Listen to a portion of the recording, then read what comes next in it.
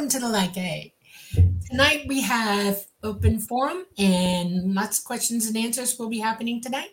And I hope everybody remembers to type them in the comment section so that we can answer. And we are coming live from the beautiful city of New Orleans in Louisiana at the United Public Radio Network at 105.3 and the UFO Paranormal Radio Network at 107.7 FM. And I did it backwards. Sorry, switch that. We're on Roku. We're on Facebook. We're on YouTube. And I'm just excited. Can you tell? I do things inside out when I get excited. Preston? Hi. Oh. Hi, Dolly.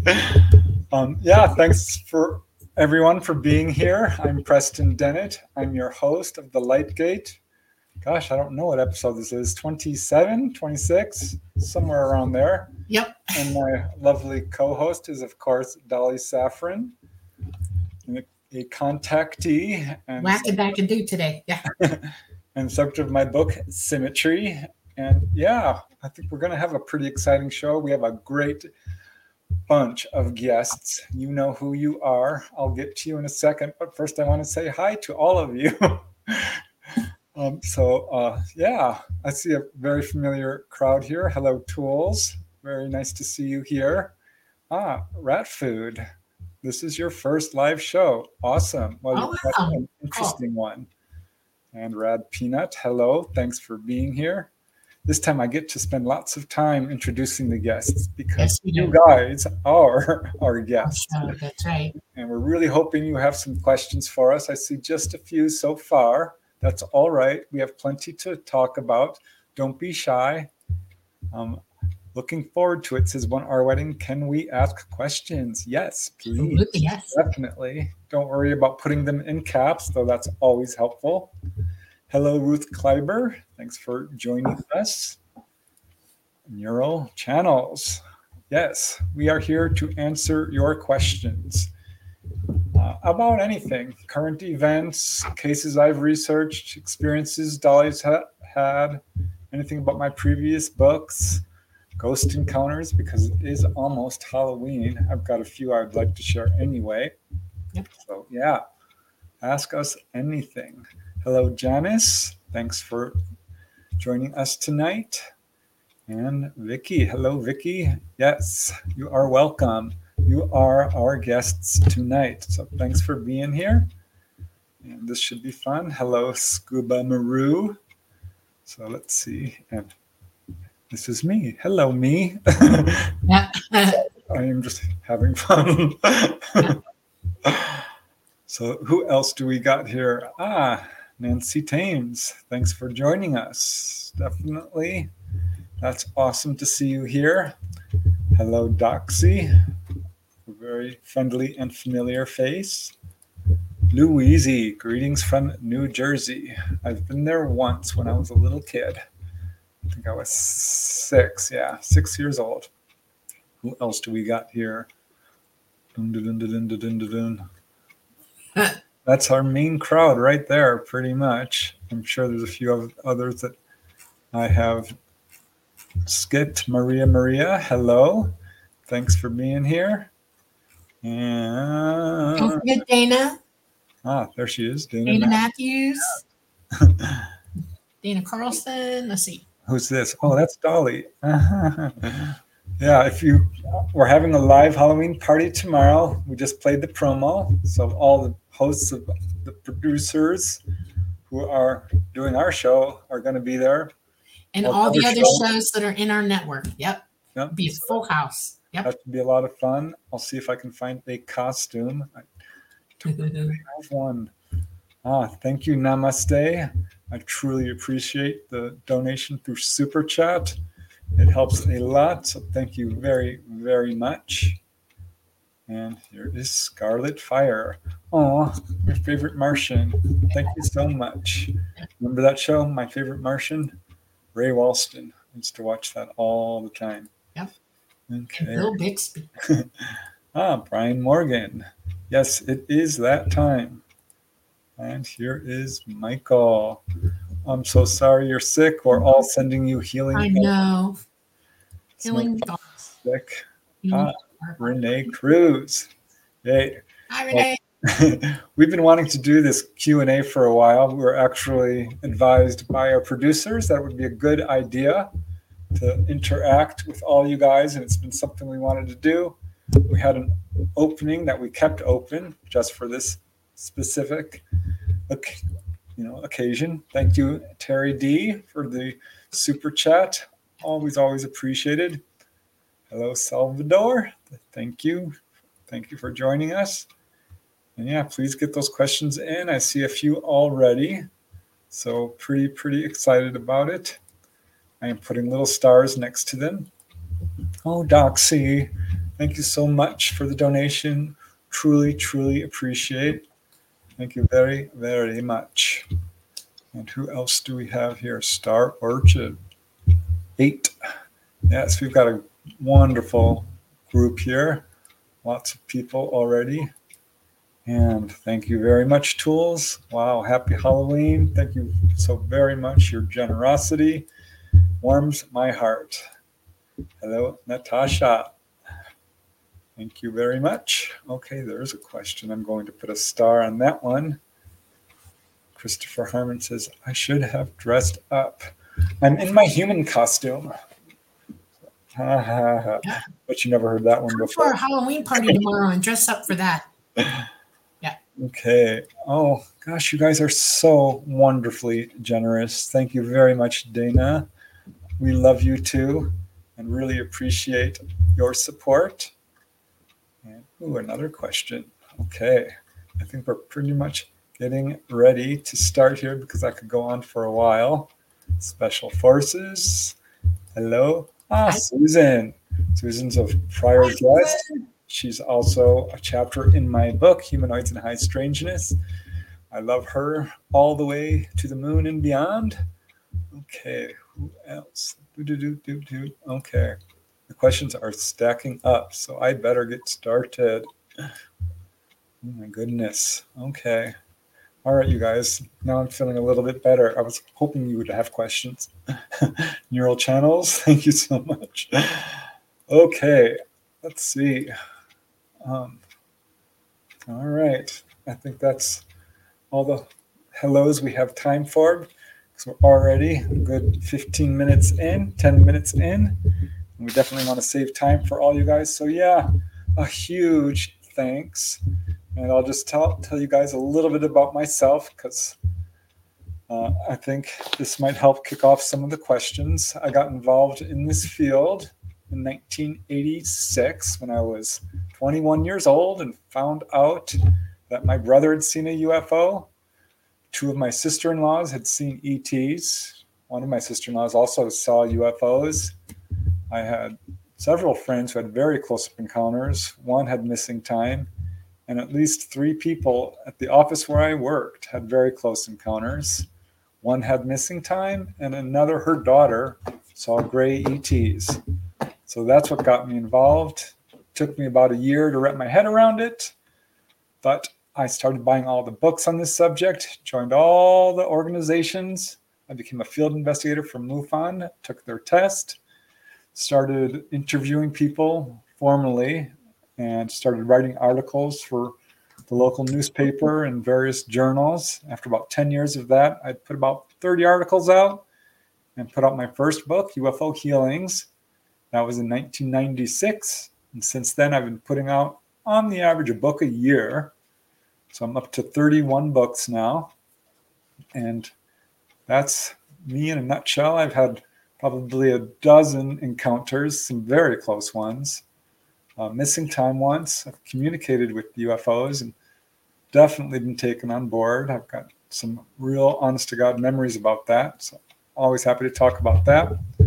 And yeah, I'd like to talk a little bit about ghosts.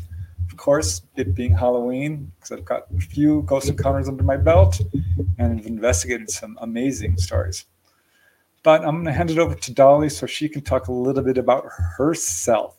Oh, joy. Oh, okay. Well, pretty fun. Just, 5 minutes. I'm a generational contactee. My father was a contactee, and many of my other relatives on his side, and a few on my mom's. My mother probably was one, but she rejected everything and had nothing to do with it. Let's see. My first known that I remember experience, I was 10 months old. I was in my crib, and that was a really cool day. Um, Most of my memories before the age of 14 were disjointed. They were in snatches. I knew what was happening to me, but my mom was trying to convince me that I was dreaming or losing my mind. And just before I turned 14, I decided that, you know what, I'm either crazy or I'm okay. And so I went through a very long and rigorous discovery of just what was going on. And it was a really cool day then, too. I've had many, many years experience. I'm 65 now. I started flying UFOs when I was 19 years old. I had my first solo flight right after my 19th birthday. I have worked with people in the Midwest and the East and some places around the world, and I've done some really cool things with ETs. I've been many places and done many things. I've been to the ET Tall Gray Homeworld, which, by the way, they refer to it. It's not a name. It is like, we are the people. It's their idea of their home and the people that live there, and they call it Ndioma. Let's see, just all kinds of things. I'm a nurse. I'm a zookeeper. I've done all kinds of things. So I'm You were a lifeguard and a bus driver. Yeah, I did all kinds of things. Worked in the military, worked for the federal government. I've had lots of experiences. I'm probably a typical contactee in that we don't just stay in one thing all the time. We're evolving through this lifetime, and we tend to seek out many experiences and up the gain on our wisdom and our knowledge, and that's why there's so much going on with me. Let's see. And yeah, that's who I am. Hi. So I've worked as a carpet cleaner, landscaper. Yeah. I sung on a record when I was 11 years old. Yeah, I got to hear it. I heard it. Yep. I was a fast food worker. I did data entry. I've consulted for the show Sightings. That was really cool. I did a little tiny acting gig once. Mm-hmm. My family was in the movie business. So I've had a few professions myself, but 35 years working at an office doing data entry and bookkeeping.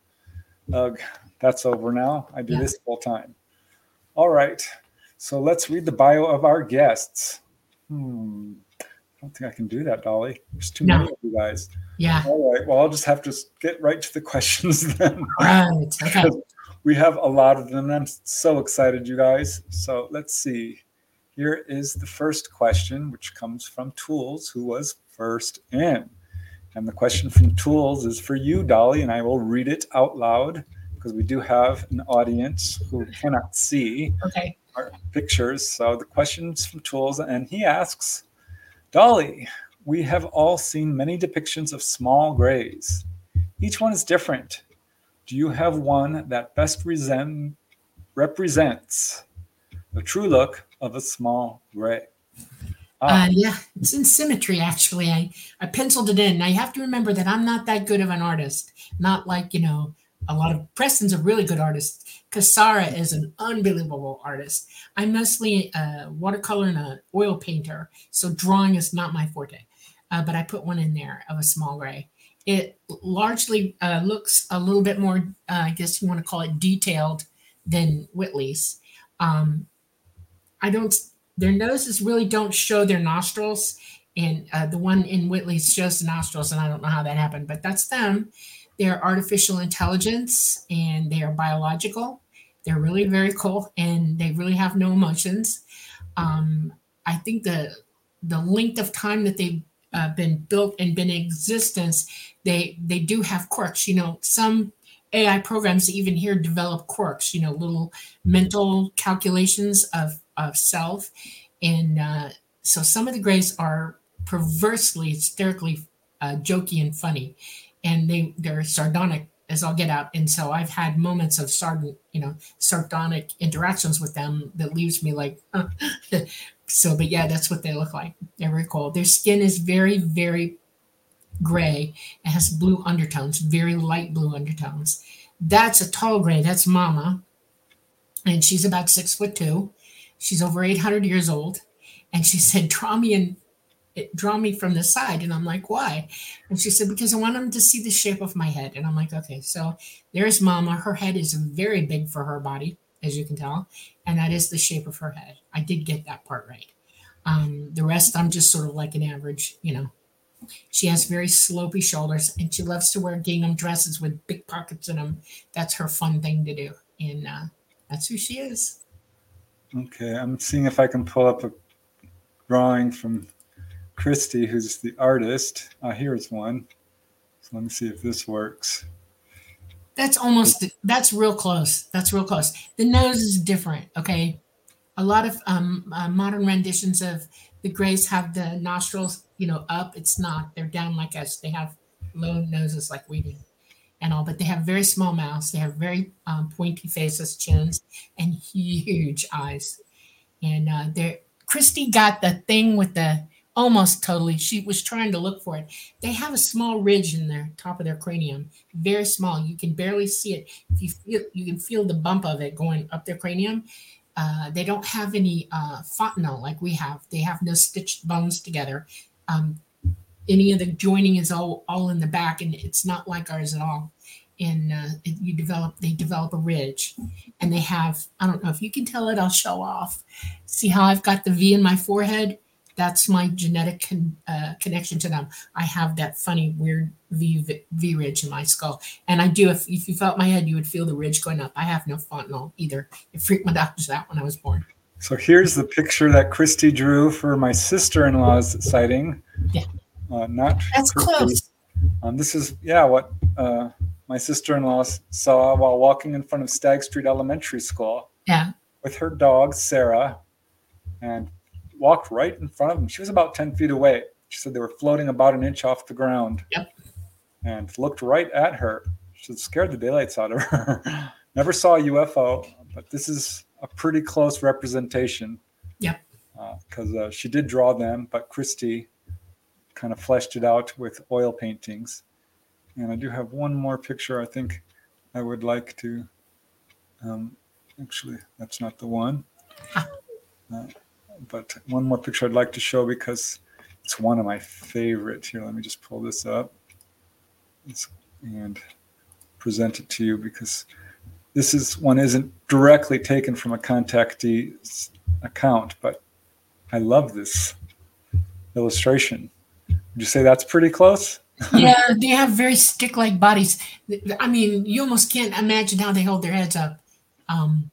It's amazing. That's the AI Greys. And very sticky arms, and I mean, it's amazing. I like this picture because it kind of shows their emotions, and I do hear a lot of people talking about how they will tilt their heads like that. Yeah, I'm trying to look at you differently. Yeah. All right, thanks for the question tools, and we shall move on now to the next one, which is kind of a funny question. Oh shoot! Gosh darn it, I erased it. I didn't erase it. Here, I can find it again. Give me a second. Is it the F2B question? Yes. Yeah. Oh, I accidentally took off the star on it. Oh, well. Look for another one and I'll get it to you with it. All right. I'll get back to that one then, and I shall go to a new one. And boom, boom, boom, boom.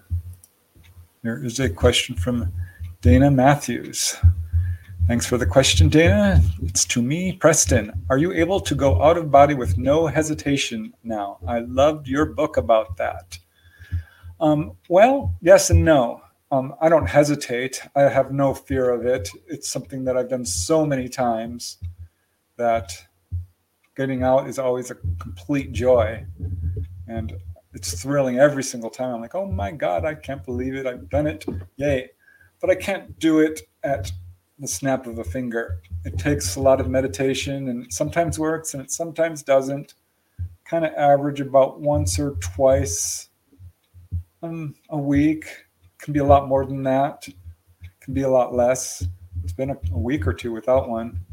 One recent one that was kind of weird for sure was, well, I'll tell you two actually, because one comes to mind. I popped out and there was a spirit, a little kid. And I was talking to some earthbound souls and asking their names, and they were giving them to me, and I'm trying to explain to them that they've passed on. And this little kid rushed up to me. He looked about 8 years old, cute little kid, and he says, "My name's Buster, and I was gored by a bull." And I'm like, oh my God. I mean, it just made me reel to hear him talk so jubilantly, kind of like kids do. And it pulled me right back into my body. But yeah, there's lots of earthbound souls. But let's see, it was just a few weeks ago was the anniversary of my mom's passing, which is what got me involved in out-of-body experiences. And I think it was the night before I had an out-of-body experience, and it kind of started as a dream where I was being given gifts. And next thing I know, I'm being pulled to the other side, and I'm fully on out of body. And I'm walking into this beautiful room with tile floors, and there's people lined up on either side, and they're singing. And I'm like, wow, what is going on here? And someone, I don't know who it was guiding me. They said, "This is for you. This is for you to celebrate all that you've accomplished, and just to celebrate your life." And it was the most touching thing because they were all singing this beautiful kind of classical music and very angelic sounding with lots of choruses and tones and harmonies. And they sat me down, and there was my mom, there was my dad, my brothers, other people I didn't know, all the people pretty much I know that have passed on. There was a picture of me on the wall. I'm like, wow, it really warmed my heart. And it was a good reminder that we're all being watched over, and which is absolutely true. Our loved ones are there on the other side. They know about us. They hear us. They can hear us thinking. They know exactly what we're going through, and they're there to support us. So this is a good reason to go out of body if you can, figure out how to do it. So yeah, that was my recent out of body experience, but it's still hard to do for me. I know, Dolly, you're pretty much able to do it when you want. Wide awake at will. Yeah, on demand. But I can be talking to you and go out of body and look around and then come back. I'm not quite there yet. Yeah. All right, so I am going to put that off. Did you find that other question, Dolly? Oh, I was so interested in what you were saying, I stopped.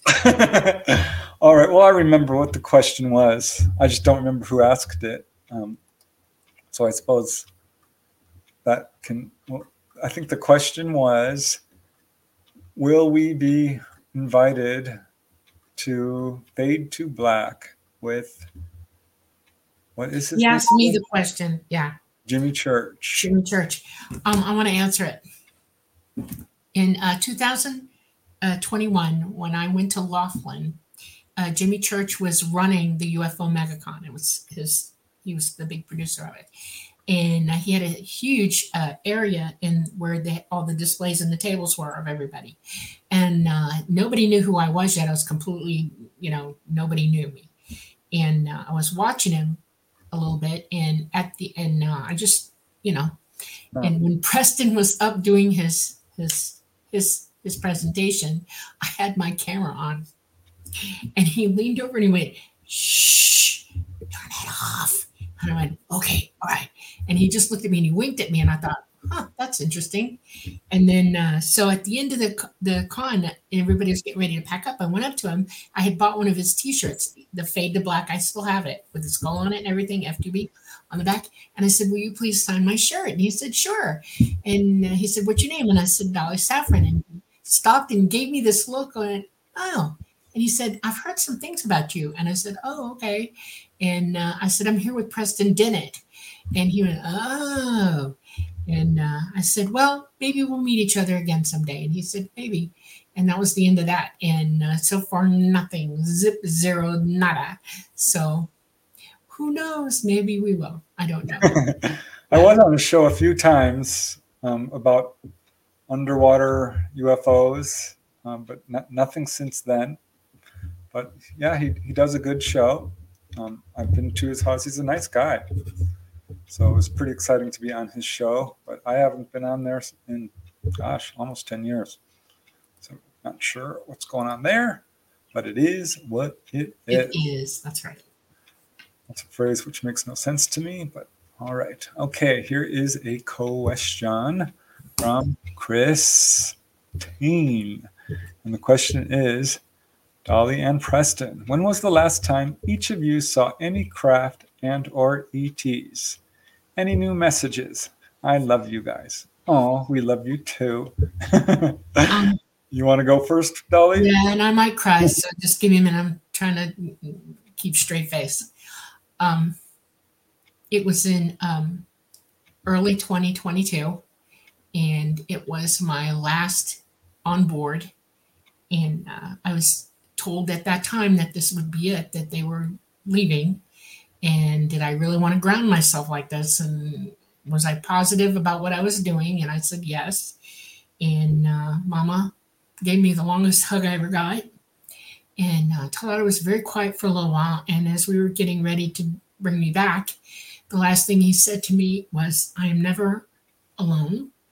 I'm with you always, which he is. He's constantly hanging out with me from time to time. And he said, if you need me in an emergency, I will be there in under 5 minutes. And I'm like, okay. So that was the last time. They are not physically in our solar system anymore. They're somewhere else in the galaxy doing their thing. They're moving people about. Our galaxy is got a lot of stuff going on, and they have a lot of people that they take care of and see and work with, and we're not the only ones. And as soon as our magnetosphere clears up and they can come back, they will. So. Okay, for me, it was probably one of the best experiences I've ever had, and I've not really talked about it because it's major, but I guess I will spill the beans here because this seems like a good time as any. I've had a bunch of really close-up sightings, but on my birthday, and I think this was precisely 2021. Pretty sure it was 2021. I was in my little house in Reseda and was having this dream, and suddenly a UFO appeared overhead, and then I got pulled out of the dream through, gosh, I don't even know how to describe it. Suddenly I was pulled out of the dream and I'm shooting through this tunnel. And I'm like, wow, I'm being taken. I am being taken on board. I knew it because there's just, I don't know how, but I knew it. And it was a very electrical feeling, and I'm being pulled up, and it was going on for a long time. I thought, well, this doesn't feel like an out-of-body experience because it was very electrical. And when you're out of body, it's very fluid, and you fly around, you can do all this stuff. And I'm pulled up into the darkness of space, and this went on for a full minute, at least, probably 2 or 3. And I was so excited because I thought, well, this is it. I'm leaving Earth. I'm not coming back. The ETs are coming, and I am ecstatic. And the next thing I know, and I can't believe I'm talking about this because I never really have. I think I talked about it once or twice. But I was being pulled up through the bottom of a craft, and I was laid out on a table. And there were these kind of a human hybrid woman looking at me. She had big eyes, blonde, pretty lady, but not quite human. And there were other people around me, and they kept asking me, am I all right? Because I was trying to get up. I'm like, I'm fine. Like, are you sure? I said, yes, I'm fine. Please let me get up. And finally, they believed me, and I got up, and I was in this room that was perfectly round. It was about 30 feet across. There was 10 or 20 people there who were normal people, all different ancestries. Some of them were lined up in the center, really dazed. And I walked up to them and I introduced myself. I'm like, hi, I'm Preston. Can you believe this? This is amazing. We're on board a UFO. And it was rocking slightly. Not real. Well, at that point it wasn't. It was perfectly still. But then I walked up to this very tall gray who was beautiful. And she was very elegant. And she was wearing this kind of smock. And it turns out that this is Dolly's contactee mama. So I'm getting chills now because this is probably the best experience I've ever had with UFOs and one of the best in my entire life. But this was absolute confirmation of Dolly's experiences for me. I haven't mentioned it in support of Dolly's experiences because Dolly's story needs to stand on its own. It's not my job to verify it through my experience. This is my experience. But I can tell you that I know her experience is real because I am now a part of it. I'm a percipient. I'm a participant.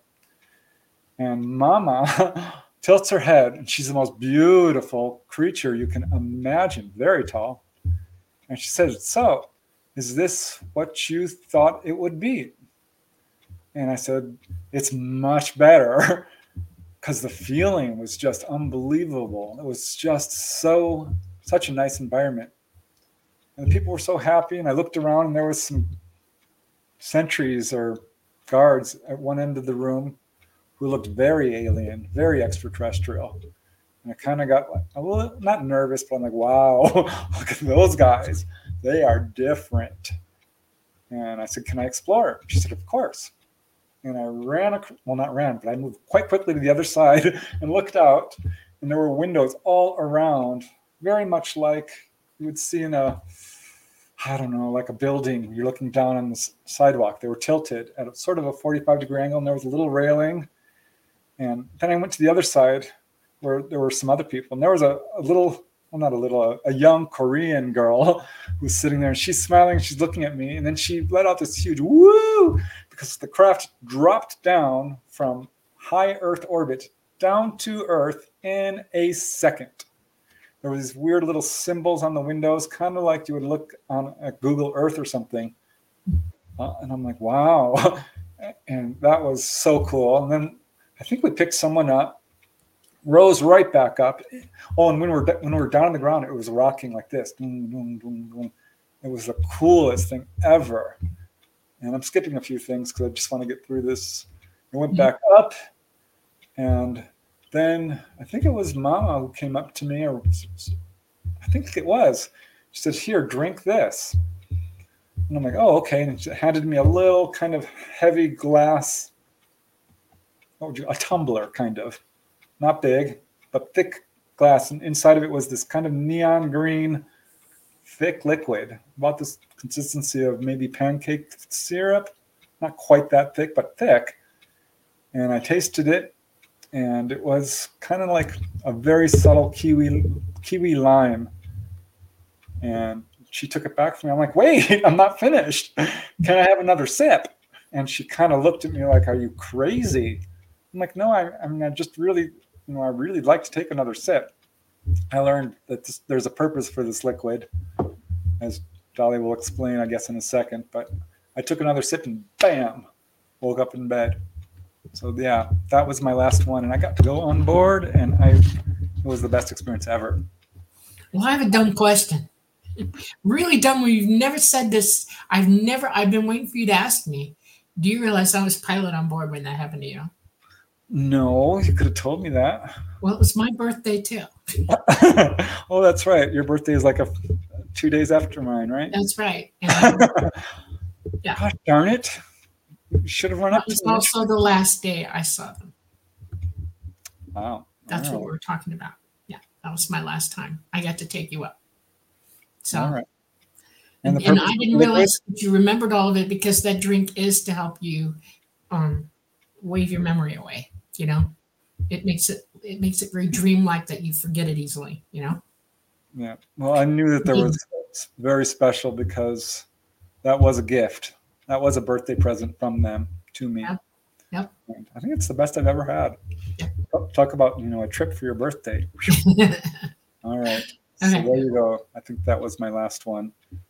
I'm going to hide this question and move on to the next one, which is complete 180-degree.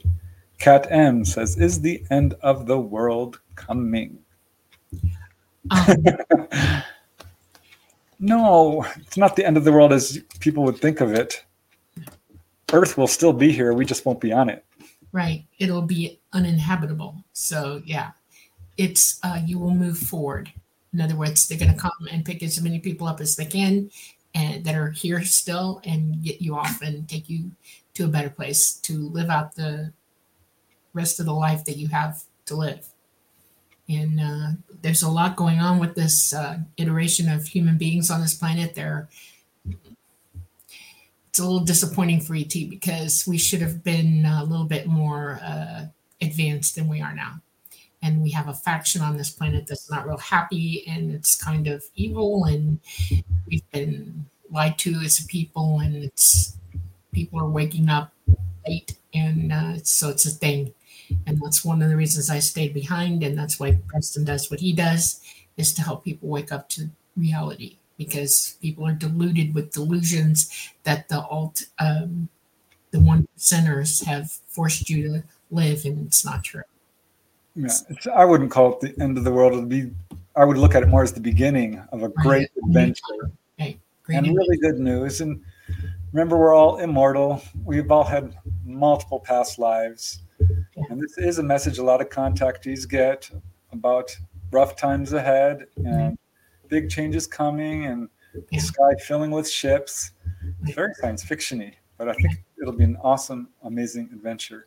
Right. So here's a follow-up question to my experience from Doxy. Did I ask Mama to show herself to you, or was it by accident? Oh, I was asking. Not her specifically, but I really wanted an experience. And I had a brief sighting, but it was the first time I met Dolly. I was very much consumed by the convention that I was going to. I ended up getting a bad infection of valley fever or something. So, but yeah, I was absolutely asking for an experience. He did get to see, he did get to see a ship. Talata was up there, but there was a mothercraft up there also at Laughlin. And when he got there the day after I did. And so Talata was there. So he got to see from that perspective, but he still wanted to go on board. So. Yeah, that was an awesome experience. Okay, so let's unstar that question and go on to the next one, which is from Christine. To Dolly, do you do any private readings of any kind? And if so, how much? I have never charged anyone anything. And I have been, I've had these abilities since I was very small. So it's been through my whole life. And about, 5 or 6 years ago, when I started talking to Preston, I let go because I knew what I was coming to do now there's a lot of heavy involvement for me.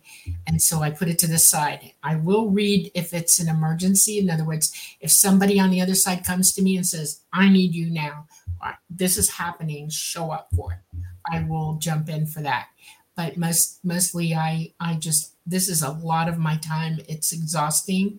And there's a lot going on, and I'm feeling, you got to remember, I'm a wide open empath. I'm wide open psychic, and whatever's going on this planet, I hear it, I feel it, I see it. And so I'm inundated, and it takes out of me. Ask me a question later. I'm on Messenger. Ask me a private question. Who was that, Doxy? It was Christine. Christine. Ask me on Messenger, and maybe I can give you an answer. And as I said, this is not something I feel I should charge money for. This is a gift to me, and it's a gift. I'm here to help, to serve people, and to be here for everybody. So just ask me privately online, and let's see where we can go from there. Yeah, I have seen Dolly do readings and talk to some people who've been given readings, and she moves them to tears. She's pretty good at it, so I will say that. Okay, neural channels. Let's show this one. Can you talk about J-Rod? I don't have any firsthand information on J-Rod other than what's in the public arena. It is one of the stories that is circulating about a gray ET that allegedly worked directly with our military to allegedly, and Dolly's got a few things to say about this, I know, to help reverse engineer. I believe there are 2 or 3 people who have put this story forth. One of them, what was his name? Gosh, I forget his name.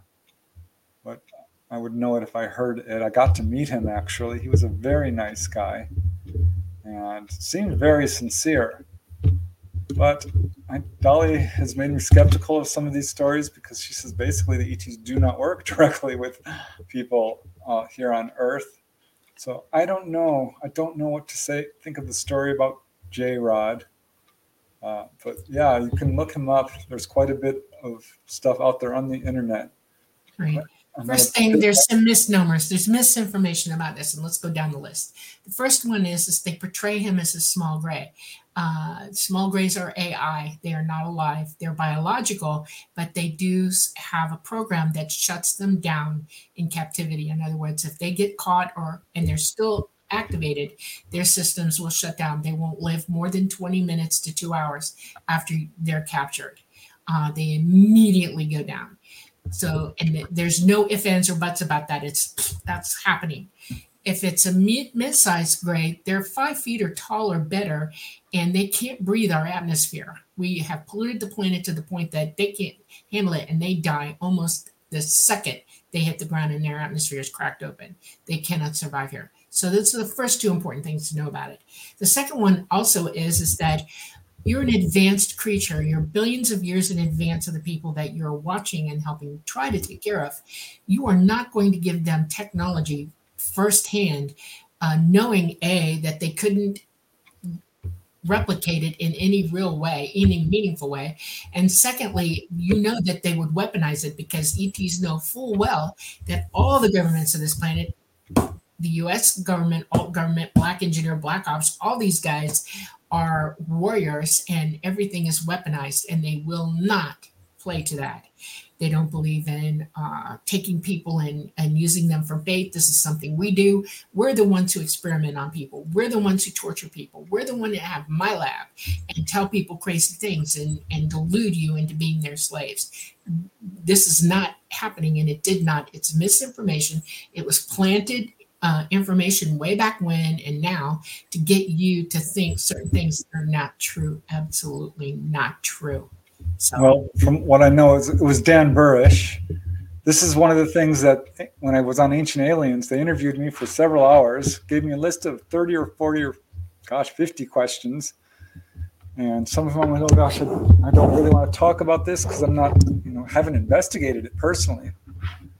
But they wanted me to comment on it, so I did. And what I recall is that he was allegedly from the Paradise Valley UFO crash in 1952, thereabouts, and one of the alleged survivors. And I know there's another guy who says that he also spoke with this, and he would talk to you in your own voice. I don't know. I mean, it's just well. Always said what you're saying. I want to make one more point. We live in a very gravity-heavy, third-dimensional planet. Our gravity is very heavy here. If you're over 5 feet tall, you're in trouble because gravity's already working its way against you. ETs are not. They're from less gravity environments, and the breathing here is difficult for them at best. They would not survive it, not at all.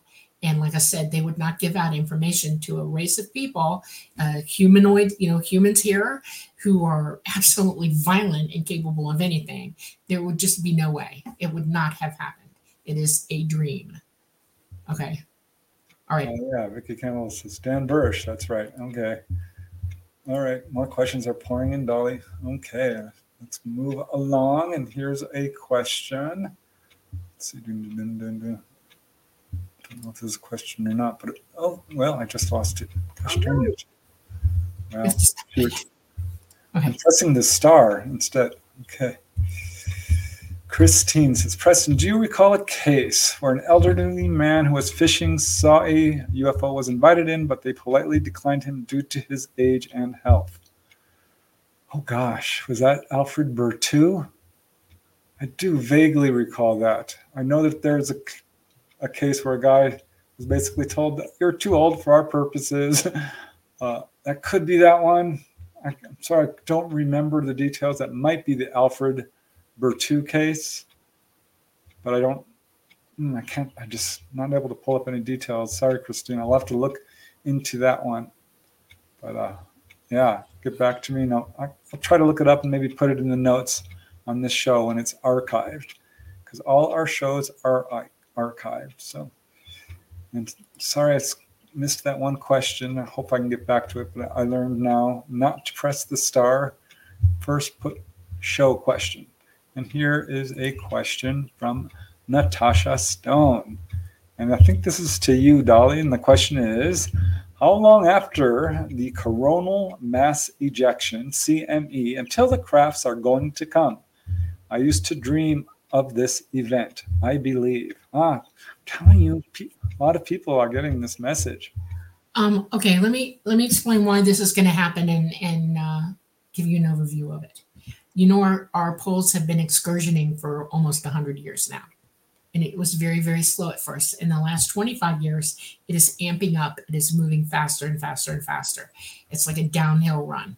Because once electricity or magnetism, the poles will get to a certain point and it'll jump suddenly. Our Earth is in a circuit with our sun, and when we jump magnetically like that, the sun is going to react, and that's the CME you need to worry about, because we are connected to one another. We react. When the sun has a CME, we react as well, and things happen here that sends energy back to the sun. So this is coming. Our poles are going much faster. Some people say it's not for 5 more years, but ETs have sent the warning out that it could happen sooner. Nobody can predict when it's going to happen, even ET, but they can tell you by the numbers and by their data that it shows like it's really, really moving quickly now, and it could go tomorrow. You just have to be ready for it. When that CME occurs, it will knock the grid down worldwide. You will have no communication with nobody. You're on your own. At that point, you need to survive. So I suggest I would be worried more about not how long it's going to take them to get here, because that might stop you from working hard to survive. This is a human condition. It's like, if I think they're coming tomorrow, I'm not going to do anything until tomorrow. I'm just going to sit here and wait. Don't do that. Every day you're alive after that CME knocking the grid down, you have to be able to take care of yourself. So spend more time thinking about that. I'll give you a parameter. It could be 2 to 3 years before our magnetosphere, gets all resettled and the poles calm down, or it could be 8 years. So survival is your best bet. You need to learn how to live like the Flintstones. Do what you can, look it up, teach yourself, do whatever you can, and make sure that you have stored supplies and things like that. Okay? All right. Okay. I think I found that other question. Thought I did. Okay, well, I started. All right, let's move on to the. Oh, is this it? No, let me pull that. That's the one we just answered. So let me hide that one and move on to the next. And this is from Rat Food. You gotta love that moniker. Rat Food asks, how can I get better at using the ESP Trainer app? I think I think too hard and get it wrong. Is there a certain feeling you get about the right answer? I love that question, because it's hard. I've done it, and I feel like I'm guessing half the time. But then when I just go with my gut, I stop thinking here, and I think with my gut, and that's when I get it all right. But my average is still just barely above chance. Okay. All right. Well, first things first, meditate till you know that you've activated your ability, your pineal gland is opened up and working properly.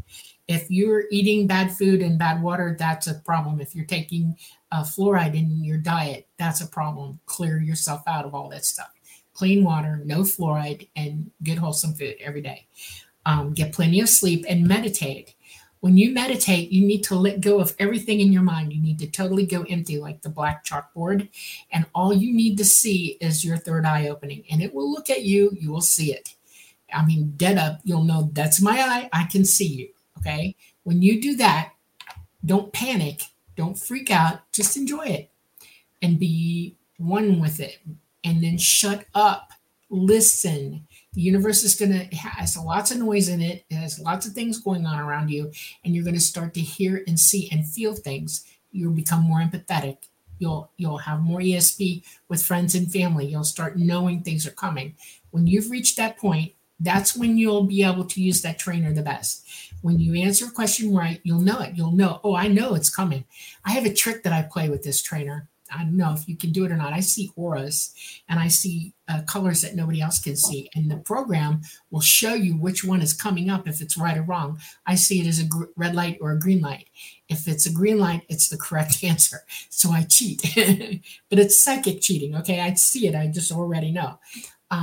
Other people have other ways of seeing it, but you'll know personally. Everybody uses their abilities, but it's personal to you. And then it tracks you. You look at your averages and you see how many times you're on and how many times you're off. And you keep a notebook when you're using the trainer. You know, you write down, I'm having a good day. I feel like I'm going to be able to do this. I've meditated. I've got my pineal gland working, and see how you do. And then write down that you did well. And then you look back and you go, ooh. You have to not just do the trainer, though. You have to do it with everybody you love in your life. In other words, say, how you doing today? And then try to feel them before they answer you. They will tell you psychically how they are. And if it matches, you know you've hit that on. That's called tapping, okay? Tap everybody. Say, how you doing today? What's new with you? And hear the answer before they speak it out of their mouth. Listen for it, because psychic ability is listening and hearing. Very important, you know. You gotta get out of your head. Don't be too analytical. I've noticed the faster I do it, it works better. And if I just run my finger over it and kind of like, which one? Boom. Yeah. So yeah, try to think with your gut instead of your mental mind. You're your own parent when it comes to learning how to use your abilities. When we're growing up, we have parents to guide us through stuff like this. Okay, mommy holds your hand when you're learning to walk. You know, they hold the bike when you're learning to ride. This is something that you have to do for yourself. So be easy with yourself about it. Be patient with yourself. Be like a parent to yourself. Okay. Well, we're getting a lot of questions, Sally, so I'm going to keep moving on. And this one is from Brian Morgan. And he says, Preston, Dolly, what can you say about the alleged event coming in 2027? I don't know that I have a lot to say about. I'm not even exactly sure what this alleged event is, or I mean, where this information is coming from. But I know, Dolly, you say that chances are there are those that believe that we are going to shift dimensionally, that we are going to leave the third dimension and go into the next dimension or the fifth dimension. Poppycock. Nope. Not going to happen. That is not how this works. You come here to learn. You live your life here, and you do everything you're supposed to do here before you physically leave. That's how it works. And those who are believing that it's delusional thinking. I'm sorry. That's not reality. Okay. All right. Well, moving along then. I wish I could say more about that, but I don't know. I just don't know. Okay, let me hide that question, unstart, and move to the next one. Okay, here's one that's another difficult question, but I will do my best. This is from 1 Hour Wedding. Question: how do both of you see the Chris Bledsoe phenomenon? Angels, aliens, what are the orbs? Well, just got that book. I haven't completed it. I did talk directly to Chris Bledsoe. We've asked him to come on the show. He hasn't said yes or no yet, though did ask for information, so that's a good sign. I did investigate his case because he had a healing of Crohn's disease, and I absolutely think that he's in contact with ETs. His Crohn's disease was quite severe. He was taking a lot of pills to just control it, and it literally was cured. And not only was it cured, I mean, he remembered being taken on board a craft, seeing ETs. Members of his family were there, his friends. It was a very well documented, widely viewed one encounter. He has been seeing a lot of orbs, and he does have some religious elements to his story, which isn't all that unusual. I think some people have a tendency to view the phenomena through their belief system, which is perfectly fine because, there's still a lot of questions surrounding this. I do think I lean towards the ET explanation for all of this. I do think people see angels as well. I've certainly talked to contactees who've seen a wide variety of paranormal beings and interdimensional beings. So it wouldn't surprise me a bit if angels do come into this. And I do think he's, definitely in contact. And these orbs that he's filming I don't think he's making it up or hoaxing or is delusional. I think his case is legit. But yeah, I haven't really dug deep in terms of interviewing him. He was at the UFO con that I went to. So I got to talk to him briefly, but real nice guy. Yeah. Station 90. Oh, well, actually, we've got a few more minutes. We've got time for one more question, actually. So, but I'll get on that. Don't worry. Okay. Okay. Here is another question. And this is from Vicki Campbell. And she's asking, Preston, being a field investigator for MUFON, do you have access to all cases? Yeah, I am a field investigator for MUFON. I took their test. I'm still a member. I don't actively investigate cases for them. I did for a number of years. Yes, I do have access to their case management system, CMS. And it is quite an amazing database, though it's not as extensive as I would like. I'm certainly in contact with a number of MUFON researchers. I support MUFON. I know MUFON has some controversies surrounding it. Its leadership has changed quite a bit over the years. And like all UFO citizen groups, I think at some point they're watched. I mean, I don't know how else to put it.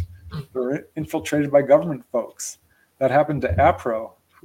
And they caught the CIA literally spying on them. And I think it was NICAP that basically dissolved because there was so much of infighting and politics and government folks going at each other. So it doesn't surprise me that there's some controversy surrounding MUFON, but yeah, I am able to go in to their case management system and review any cases that they've put in there, though I don't have a royal road to the folks at the highest level there. I know Earl Grey, a prior guest on the Lightgate, is a member of their emergency response team. He's probably much more well connected to MUFON. But yeah, I love MUFON. I speak for their little groups, the chapters, and for the main group every now and then. And they're still the largest citizen UFO group in the world with chapters in every state. So if you're interested, there's probably a group that meets monthly near you. So that's what I would have to say about that. Okay. Let's hide that one and start because we answered it. And moving along. Station 90. Okay, let's do the station 80. Fine.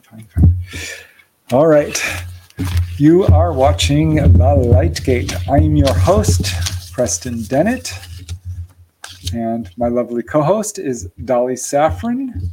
And we are streaming live on United Public Radio at 107.7 FM from the beautiful city of New Orleans. Also the UFO Paranormal Radio Network at 105.3 FM. So a huge thanks to you guys. We love you. We're also streaming, of course, on YouTube, Facebook, and on Roku. So that is our station ID. Thanks, Dolly, for the reminder. Don't want to forget that. We are very grateful to our producers. Okay. And here is a question from Rat Food for you, Dolly. On an early podcast, you said that if your karma is bad, then ETs won't heal you, but would recommend you to go to a doctor and check up. What is the best way to improve my karma? I don't remember you saying exactly that. No, I didn't. All right. I'm going to explain what karma is first, and then I'll answer the question. Karma is neither good or bad. Karma is a situation where you needed to learn something, and you're put in situations where they present themselves to you to learn. And if you don't learn it, or you haven't learned it properly, you're doomed to keep trying until you get it down. And this sometimes happens with physical things, illnesses, pain, all kinds of reasons to have karma.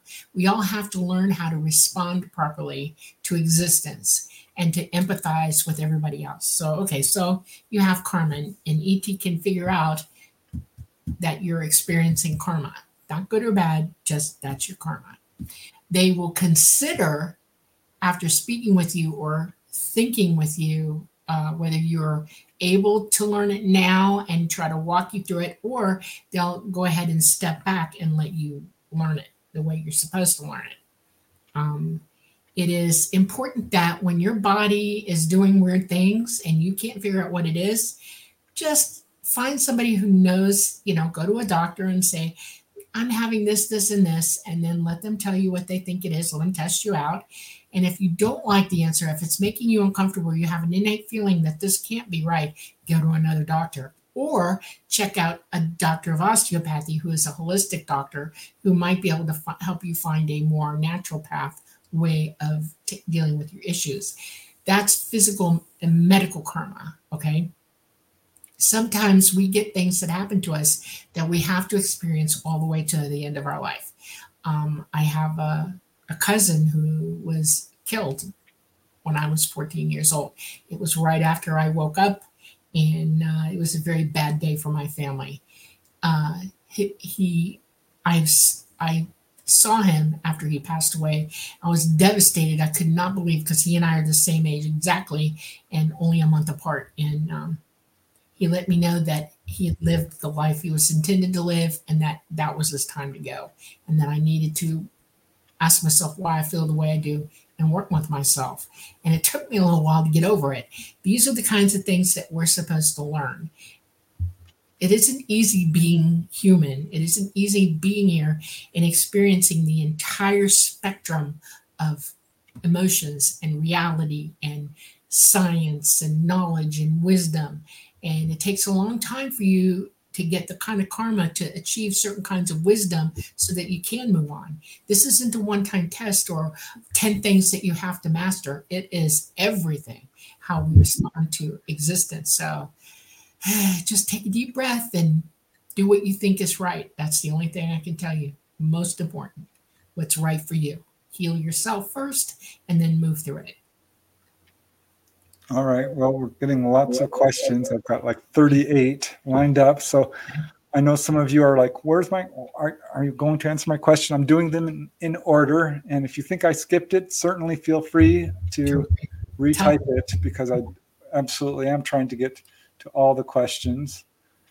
So please be patient, and we hopefully will get to it. We still got a good hour to go, so we should be able to do this. Let's see. Here's a question from Natasha Stone. Oh, I did skip one. I will get back to that one right away after this one. And Natasha is asking, when you are gathering the children, this is for you, Dolly, how do they get brought on craft? You told Jake, my brother, I've been brought in craft. I remember being in. Generally, from a young age, ET contacts you from a very early age, especially if they're watching your family. And you are met mostly by the AI Greys first. They're less intimidating than the tall Greys or anybody else. And they will play, they'll play with you, and they'll let you see them. They'll play peekaboo with you. And then basically what happens, it just depends on the situation. Like if you're in your room, they have a light that comes and opens up on you, and there's an energy ribbon that comes down in the light, and you're taken to the ribbon by hand, and your hand's placed on the ribbon, and it brings you up. You literally go into a dimensional flux. You're no longer in the third dimension fully. You're halfway out into the fourth dimension, and it makes you lighter than air. I mean, you're just not in it, and they can bring you up. They bring you onto craft, and the very first thing they do is let you know that you're okay. They will make sure that you have no germs on you. They're very germophobic from us because we can spread stuff to each other, and they don't want that on craft. They don't want us spreading stuff to each other or them.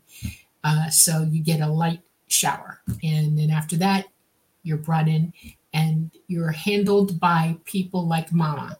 Mama is a mother. She is, and there are lots of them who are on board working with the kids, and they sit and explain everything to you very carefully. Why you're here, what's going on. They let you play with each other. I don't know if you have any memories of playing with other kids on board, but that does happen.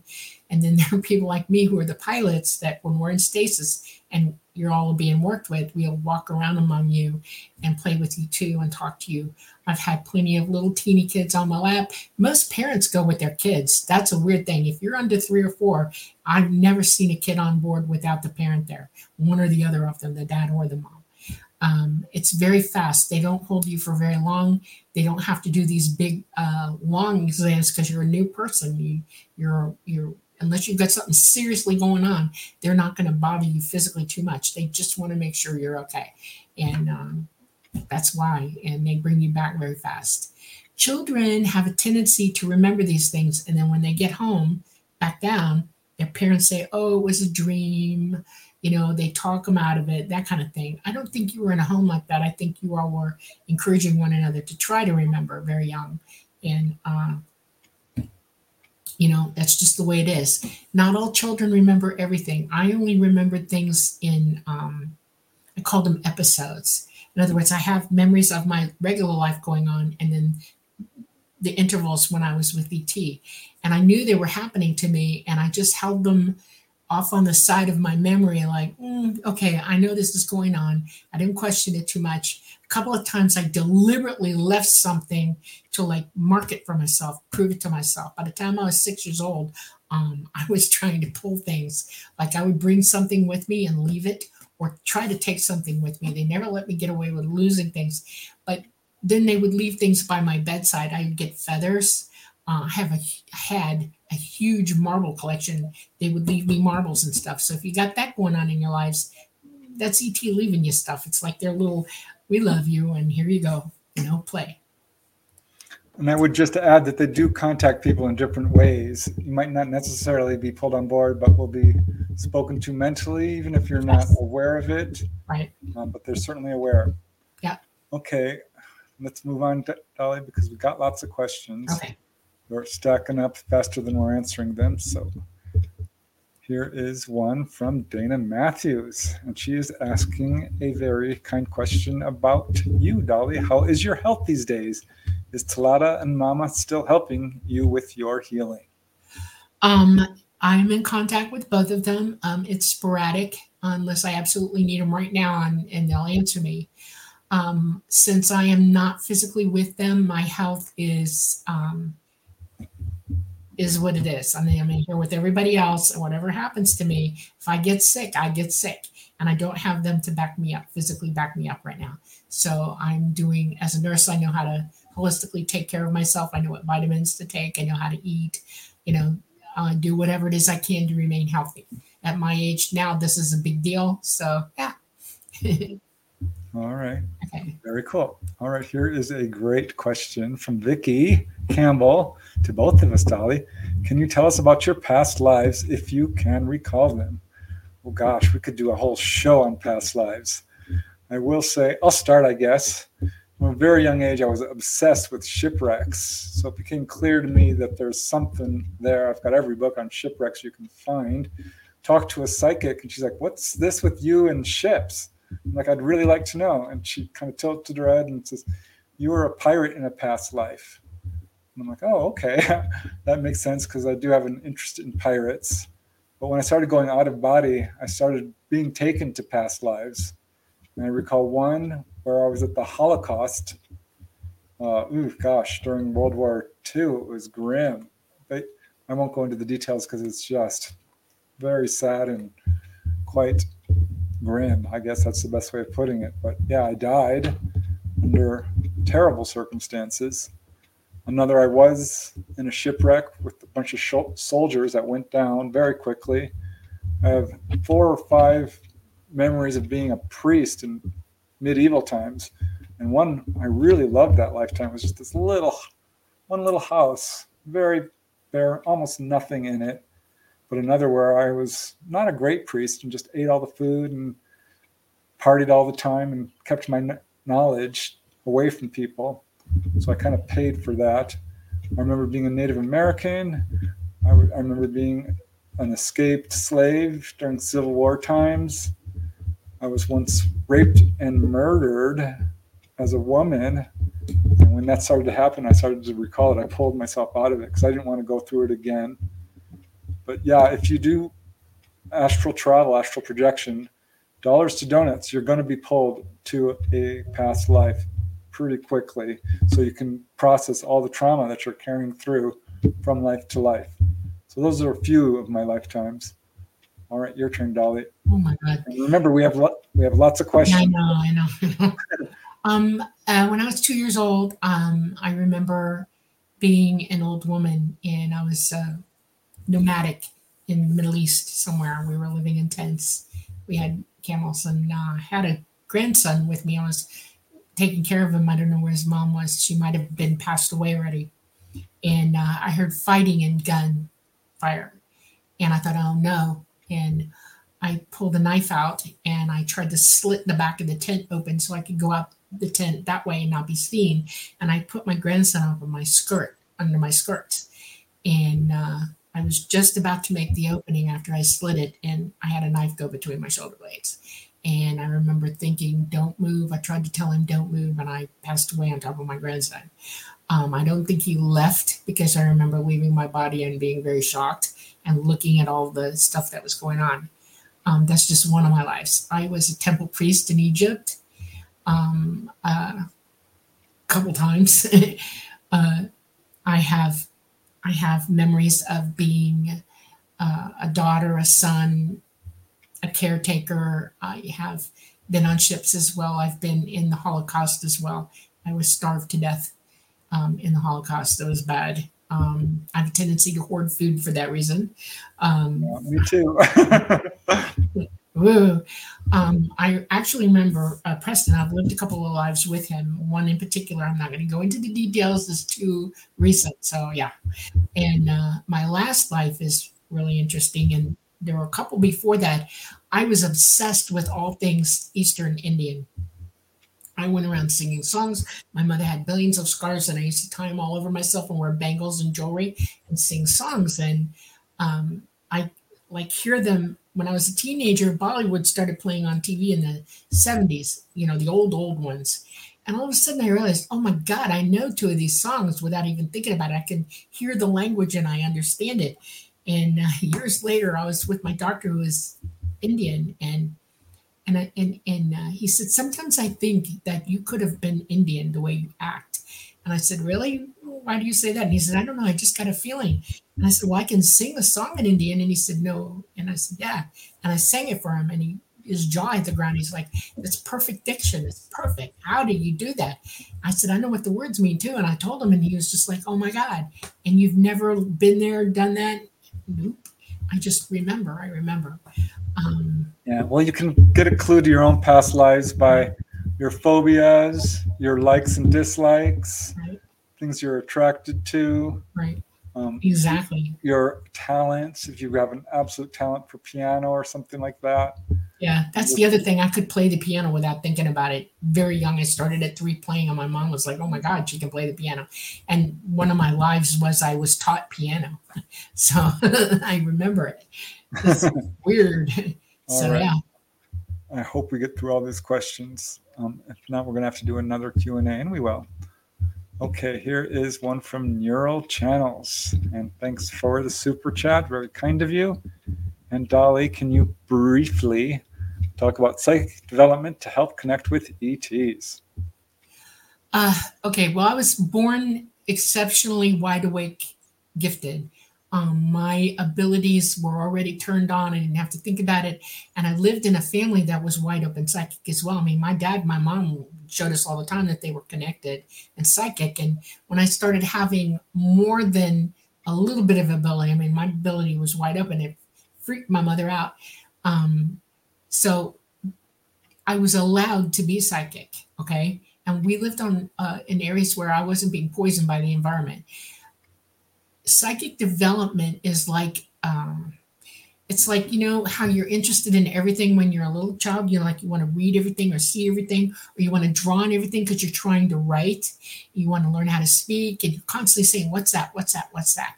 Psychic development is like early developmental training for a young person, only now you're older, you're trying to do it. Okay. And what you got to do is become quiet. In other words, empty out. Don't let anything you've learned already discourage you from letting that start. And you have to become like a child, and you just have to let yourself run with it. Nothing is off limits. You just let it happen. If it's happening to you, question it, figure out if you're on point with it. If it's really happening, verify, and then keep going. That's your development. It's like riding a bike. Get on, go. You can do it. Just to ask. Yes. Reach out. Yep. And overcome your fears, because fear can stop contact. Right. All right, moving along. And this is a good question because you've mentioned many times, Dolly, that the ETs have bugged out. And this question is from Fun Talks TV.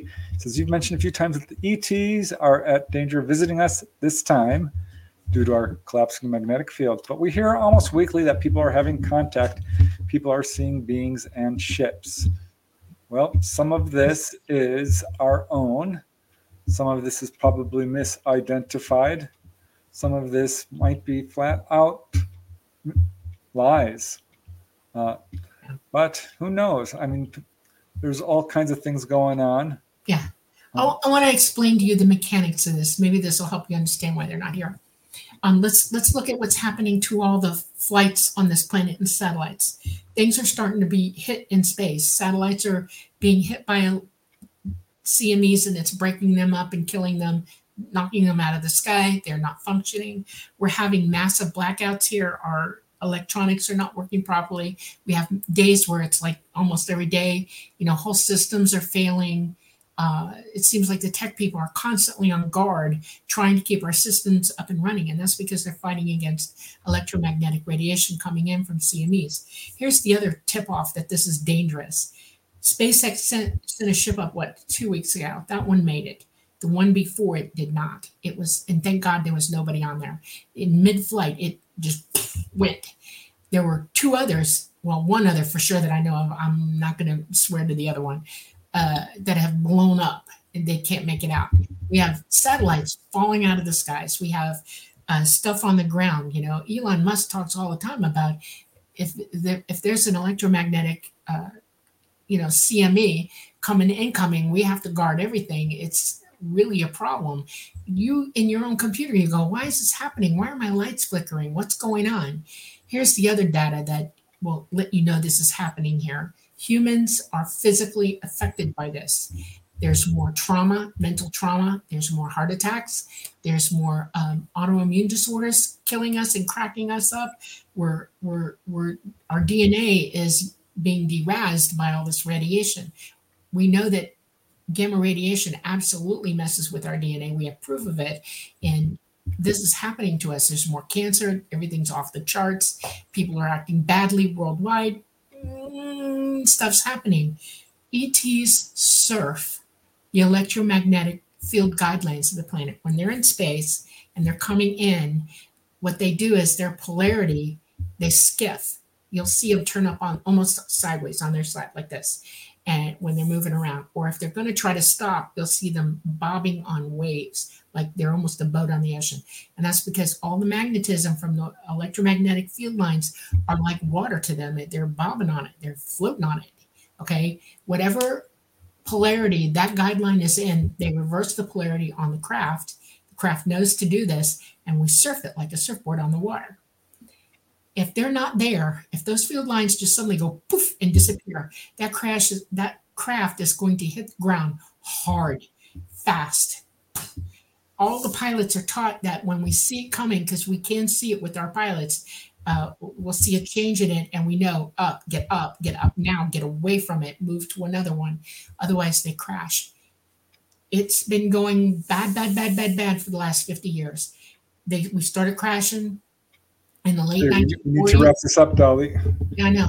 All right. So yeah, we can't fly here. They're not here. They're not going to risk killing people on the ground or otherwise because they just can't fly here. It's not possible. All right. So just look very carefully at the reports and try to vet them as best as you can. Right. Okay, here's a question from Pierre B. And thank you very much for the super chat. It's truly appreciated. And he is asking, I saw a, quote, black triangle UFO while driving, 3 bright white lights at the corners, and a slowly pulsating red light in the middle. What is this? Do some alien species use them, or are they only my labs? It's probably a TR3B. That's right, TR3B. Yeah, that's what that sounds like. What it is. Yep. Yeah, we have stuff that looks like UFOs, so be very careful. And a question's coming up about how you can tell the difference between ours and theirs. So I shall get to that in just a second. But here's a question from Doxy, who's asking Dolly, why do they insist on us forgetting? It's a agreement between you and them. Right, Dolly? Yep. Yep. If it's too much, we have to live our lives on this planet. And if you're having contact, sometimes that interferes with what you're thinking and doing here. And if it's more important to you to deal with what's here, you're going to let that go. You're going to let it become a dream and it'll fade away. And that's what they're giving you the opportunity to do. It's not a subliminal message. It's not, you're not being tranced into it or anything like that, or told from their mind to your mind. You're the one letting it go, and it's your decision to do so. And they know it's your decision. They'll work with you more if you're willing to want to know what's going on, and they won't work with you, openly while you're conscious. They'll just let it fade away. So. Yeah, I think a lot of people make that choice because they just want to live a normal life. I did recently review a case where a guy remembered everything, and they were really surprised because he says, well, I thought you were making everyone forget. And I said, no, it's not us. It's actually you guys. But I do know that some people insist on remembering, and the ETs are saying, no. Mm-hmm. And basically, I think it's because there is a part of us that is just, no, not ready. It's for our own protection. But it's certainly a controversial aspect of contact. Okay, moving along. And this is the question which is really important from Doxy. She's asking, how will we know the difference if it's ET or government? What's the difference? And I'll just go real quick, Dolly, and then you can make a comment. One is, like Dolly said, they have a tendency to kind of float up and down on the waves. Also, there's certain movements that they can do that we can't, but ultimately, it's your own intuition. If they're friendly, if they're reaching out to you with love, it's them. And if they're shooting at you, that's not ET. Right. ET is not here. They're not going to be here. Anything you see in the skies is back engineered, period, the end. But when they come, I want you to understand it. When they come, no government's going to be able to fly because all of their craft will be down forever. That CME will destroy the ability for them to do anything. They will be grounded with everybody else. Once our magnetosphere clears up and they can come back, they will. But all the damage will be done to their craft. Nothing will work again. They will never be able to rebuild the grid. This is going to send everybody straight back to the Flintstones, and everybody needs to get that really firmly planted, because that's why I said you need to learn to survive on your own. You're going back to the Stone Age. Figure it out, because it will destroy every electronic on this planet. It will destroy every engine. Well, that's how you know. All right. Okay. I don't think we're going to get to all the questions, guys, so I'm super sorry, but we will do our best. All right. So let's see here. Here is one from Central Wisconsin. Hi, thanks for being here. And he's asking, if we keep reincarnating, then why would ETs pick up the remaining folks in the end times, as we would all just keep on reincarnating even to other worlds? Because life is precious. Right. They're not out to kill us. They're out to help us. And if we die before they get here, well, okay, we die. You don't know what's going to happen to you. Every moment of your life, you should live it right up to the very end of your life. You should live in joy. Buddha said so. Buddha was pretty smart with that. Surviving to learn to obtain wisdom is the most important thing you can do. Playing games and not educating yourself is the worst thing you can do. So learning to tell the truth, being connected to the universe psychically, it's pretty cool. I don't listen to TV. I don't have to. I can hear, universe talking. It's better. It's way better. And nobody can lie to me. You cannot lie to me. Trust me. Preston's seen it happen live and in action. I'll hear somebody talking and nope. Because they're not telling the truth. And then I'll start investigating them, and the information is pulled up and it's going, no, not telling the truth. You gotta understand that there's more for you to learn here than you think there is. There's more here for you to understand about love than you think there is. There's more here for everything. What we're doing on a daily basis is really not okay, because the world, your masters here, have made you think that you have to own everything, you have to relish everything, that you have to think that you can become a cyborg, just, blah, blah, blah, blah, blah. It's all crazy talk and crazy belief systems. Don't do it. Learn on your own. Don't take anybody's word for anything, not even mine. Please don't. Research everything. The only way you're going to learn is if you employ the knowledge that you're getting. And the only way to do that is to verify, verify, and verify. And you can't do that unless you got a foundation for it. You'll learn it, you research it, and then you know. And then you employ it. So. All right. Good one. All right. Moving along. And this one's for me. Awesome. Christopher Harmon says, what have you learned most, Preston, about your time aboard Craft? That it's awesome. It's fun. That they're very evolved. I feel very humbled when I'm around them. I feel much better. It's difficult to be here on Earth. There, I feel just that they're awesome. I mean, it's just, I don't even know how to put it into words, honestly.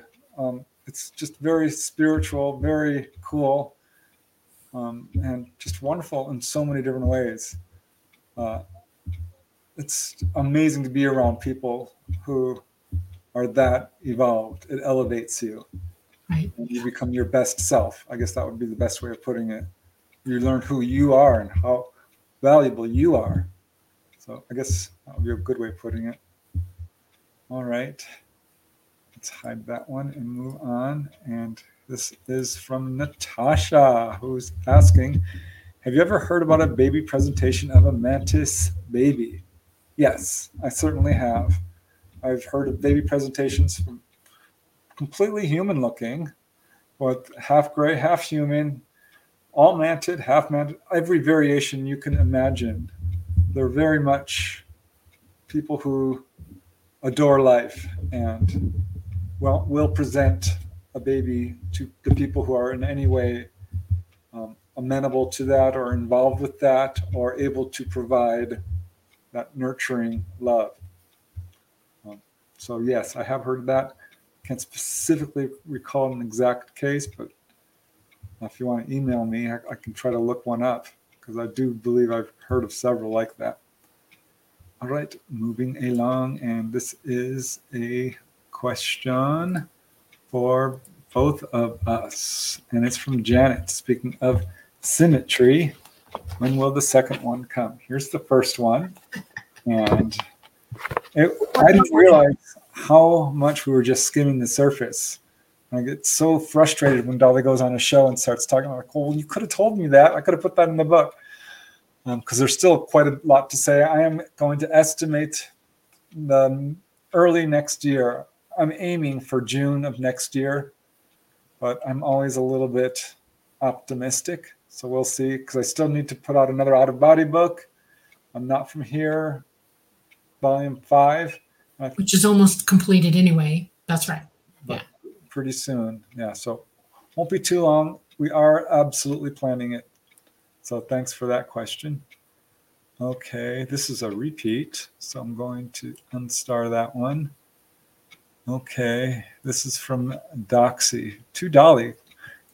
Question. Do you know of anyone called Hattie or Hattie from a craft or an ET? Any ET named Hattie? Any craft called Hattie? Probably one out there.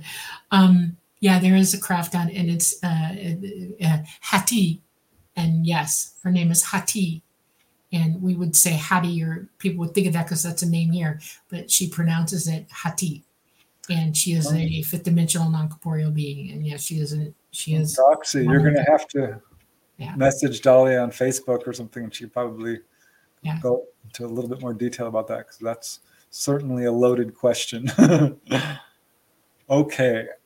I love this question because this is something a lot of UFO researchers have asked, and I wondered about this myself. I've come to my own conclusions. I have my theories, and Barb Chubinski is asking, why do people say UFOs have lights? Why does an advanced race need lights? I think they're showing off to a certain extent. Okay, I'm going to give you the. Okay, all right. I don't know.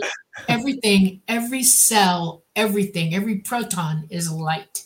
Okay, it is natural for us to want light. We are light connected here. I mean, your brain, as it's developing, sends eyeballs out so that you can see because it knows there's light out there and it wants to get to it. They have proven this because they've taken pieces of brains and started to regrow them, and then things develop their own eyeballs.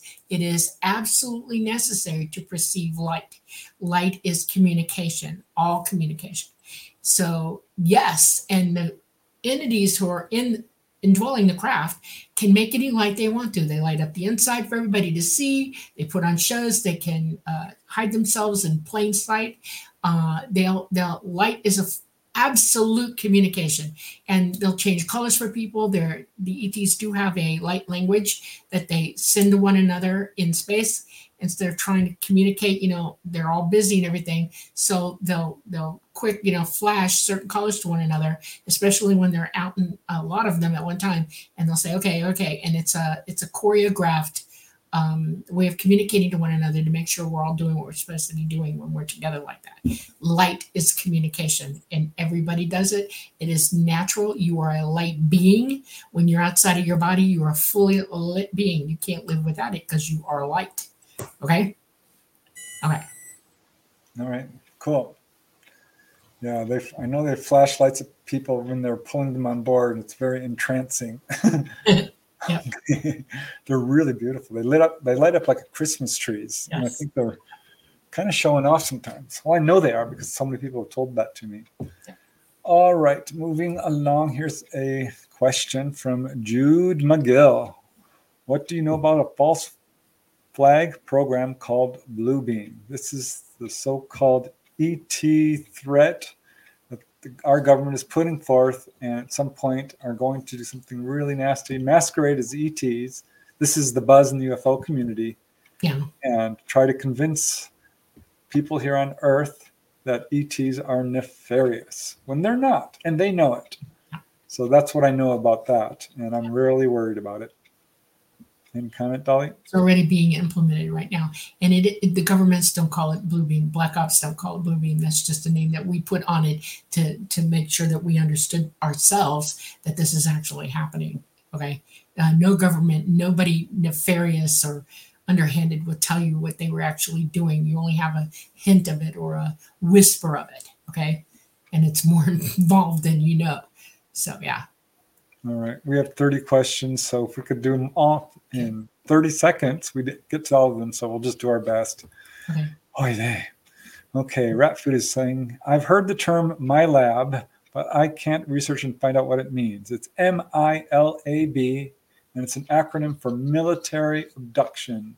It's our government masquerading as ETs and using mind control and psychic technology to fool people that they're having a encounter, and they're generally quite negative.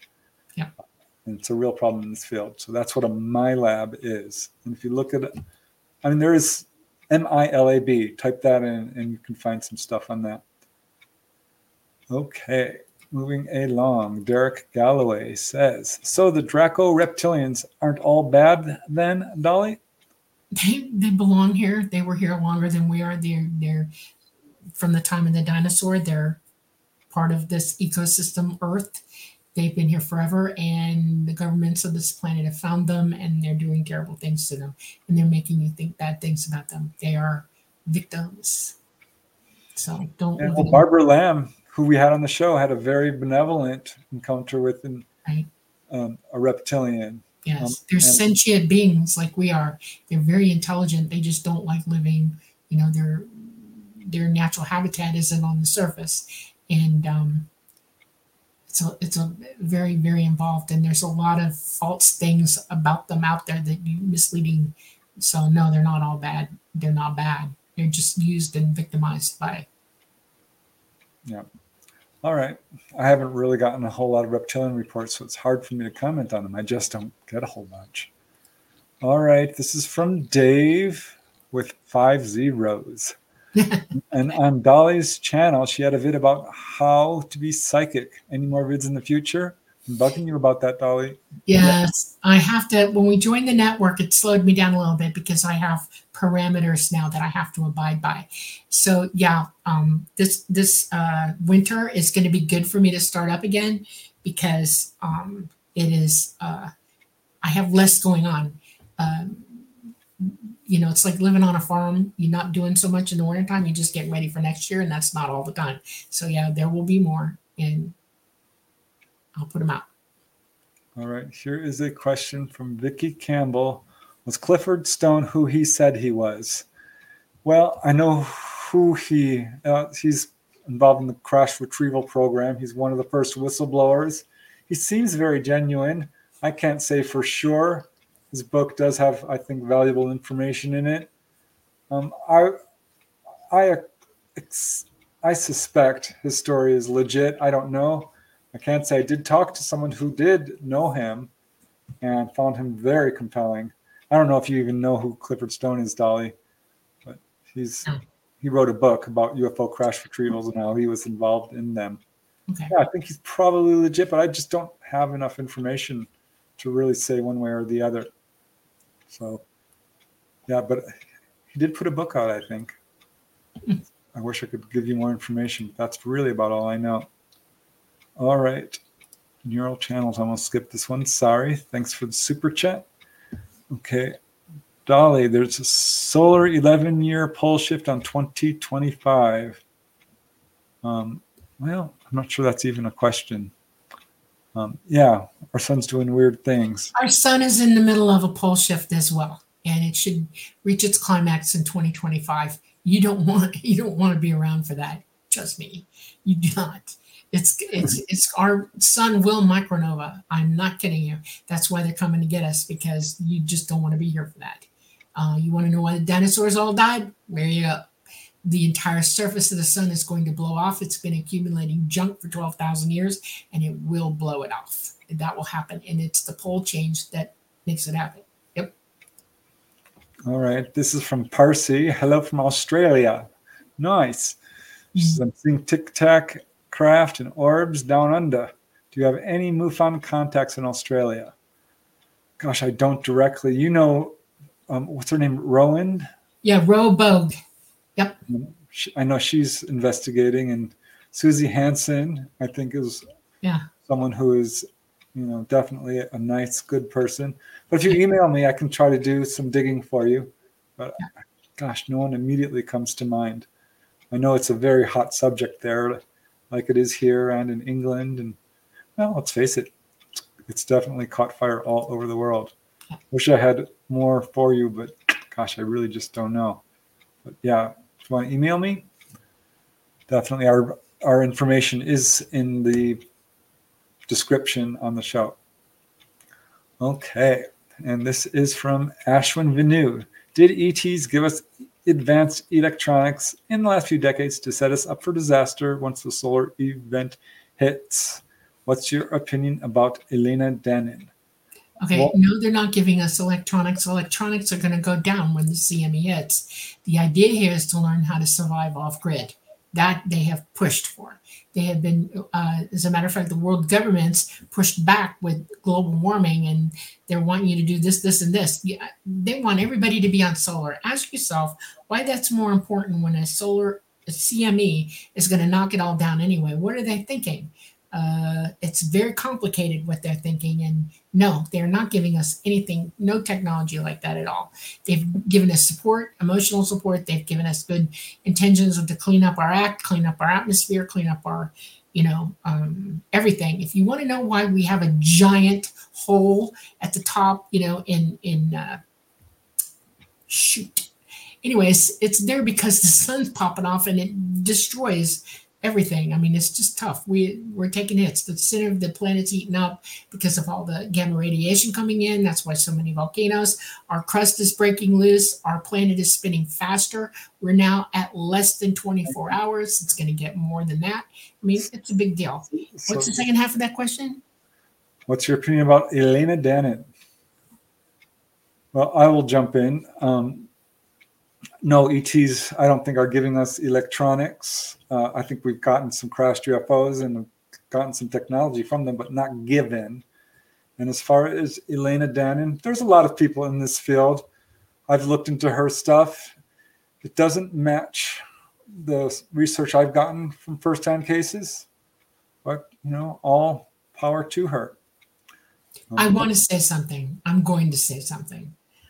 Elena Dannon is a human being, and as far as that goes, I have no judgment from me on her, except to say this.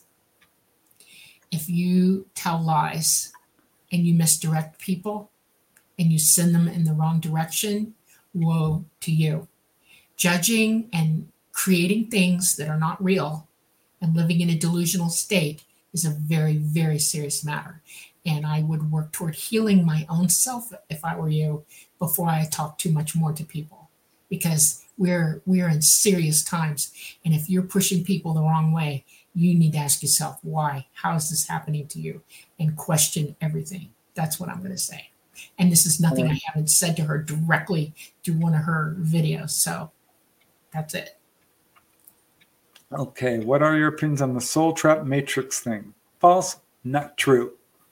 That is my opinion, and I'm sticking to it. It's not true.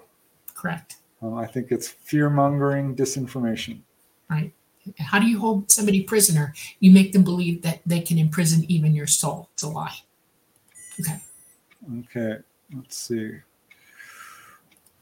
Here is one from Christopher Harmon. When I do remote viewing, I work better and more accurately when I write but don't think.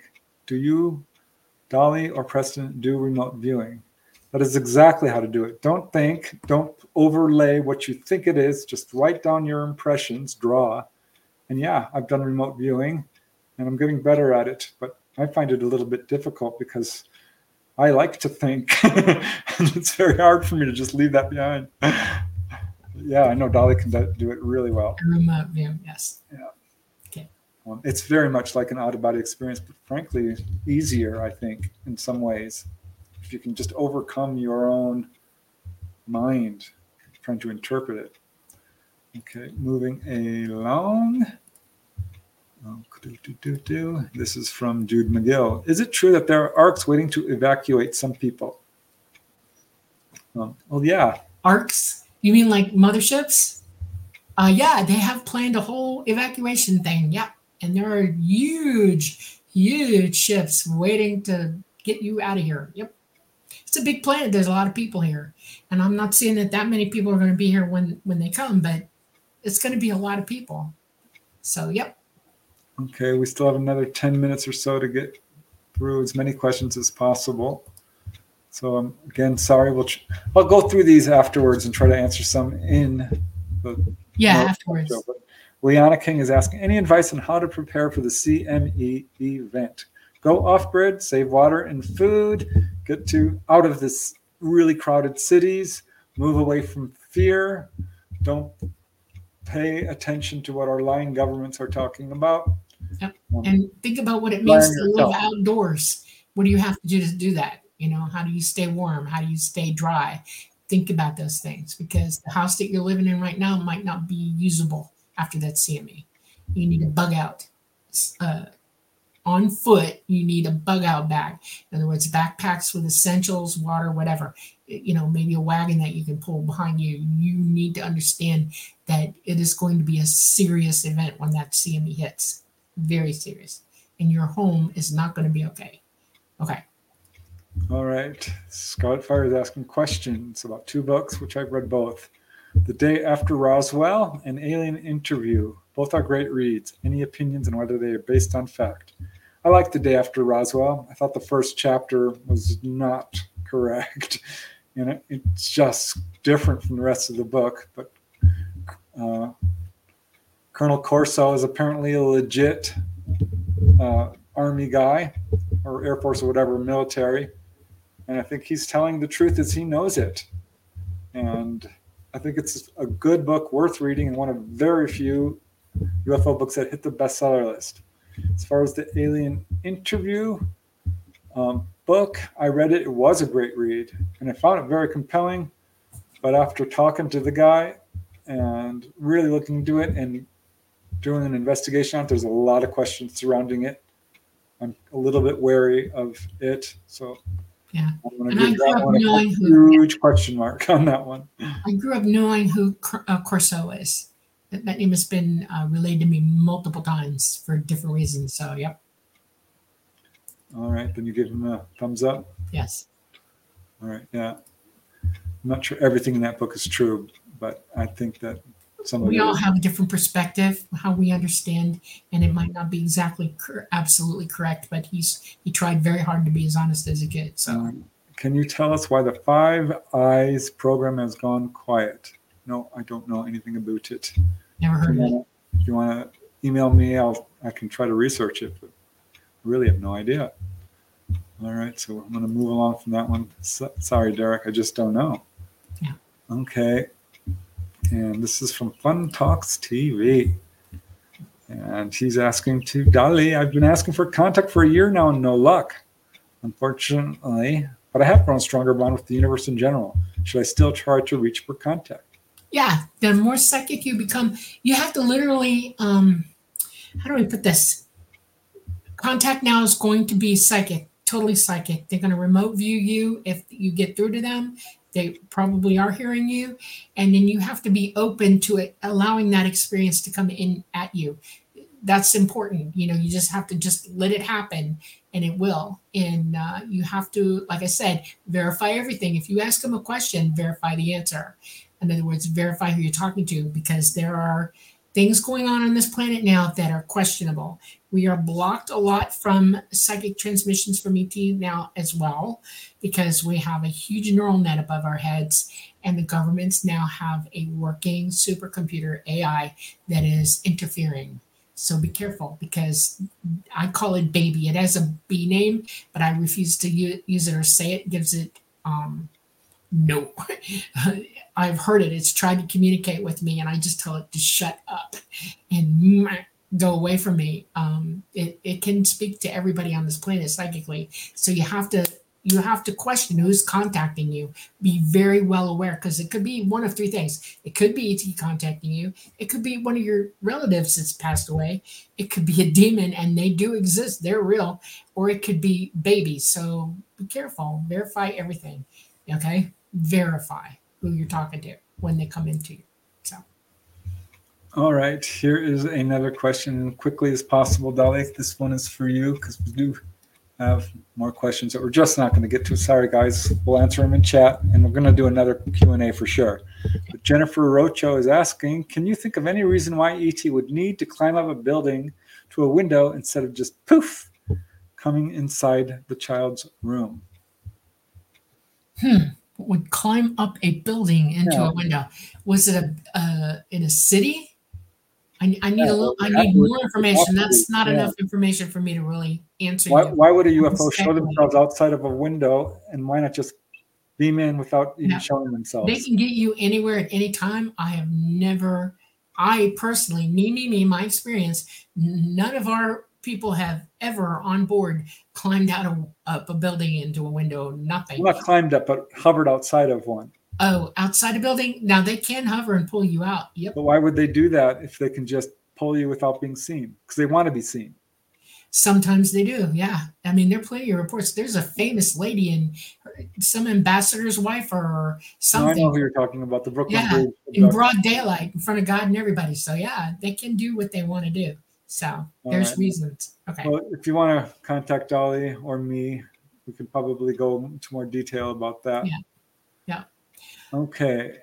I'm going to show our promo again before we go, so I have to have time to do that.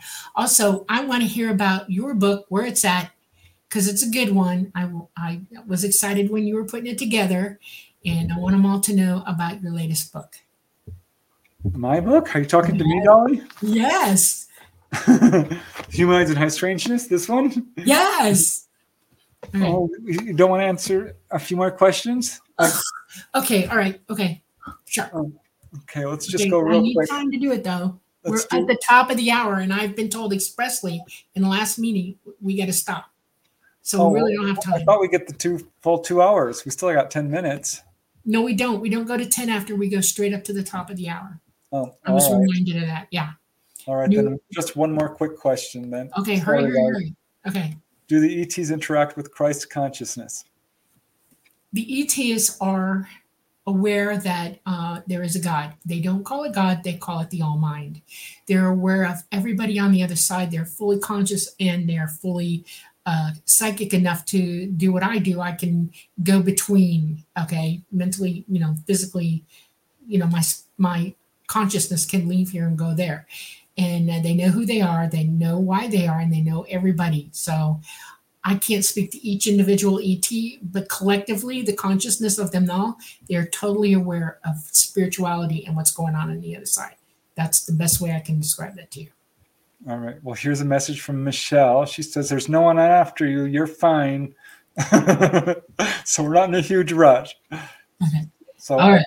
We'll squeeze in a few more questions, but we do want to stop before the 2 hour thing because that does cause issues. Yeah, we lose the ability to be online after that. They won't archive it. Okay, if we go over the time limit, it won't go to archive. So here's a question from On Your Shore. Have the ETs ever said anything about those who meet their twin flame in this lifetime?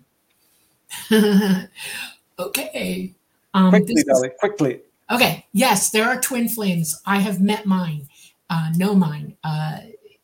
I waited my whole life to meet my twin flame. Can you imagine? So yeah, and it's not a love affair like you would think about it. You're both sides, opposite sides of the same piece, and you work together to work on your karma. That's why you come together from time to time in different lifetimes. You're here to work off one another to help each other through because you are the same. Okay, that's what a twin flame really actually is. Okay. All right. Can you talk about energetic implants?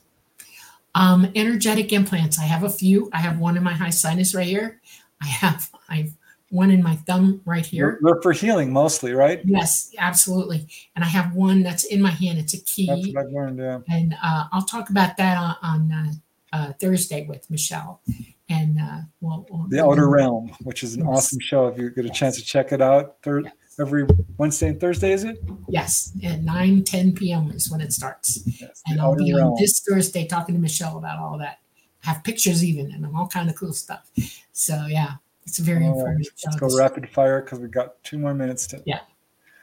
All right. Is it possible to remember a past life not on this planet? Asks Susie B. 100% yes.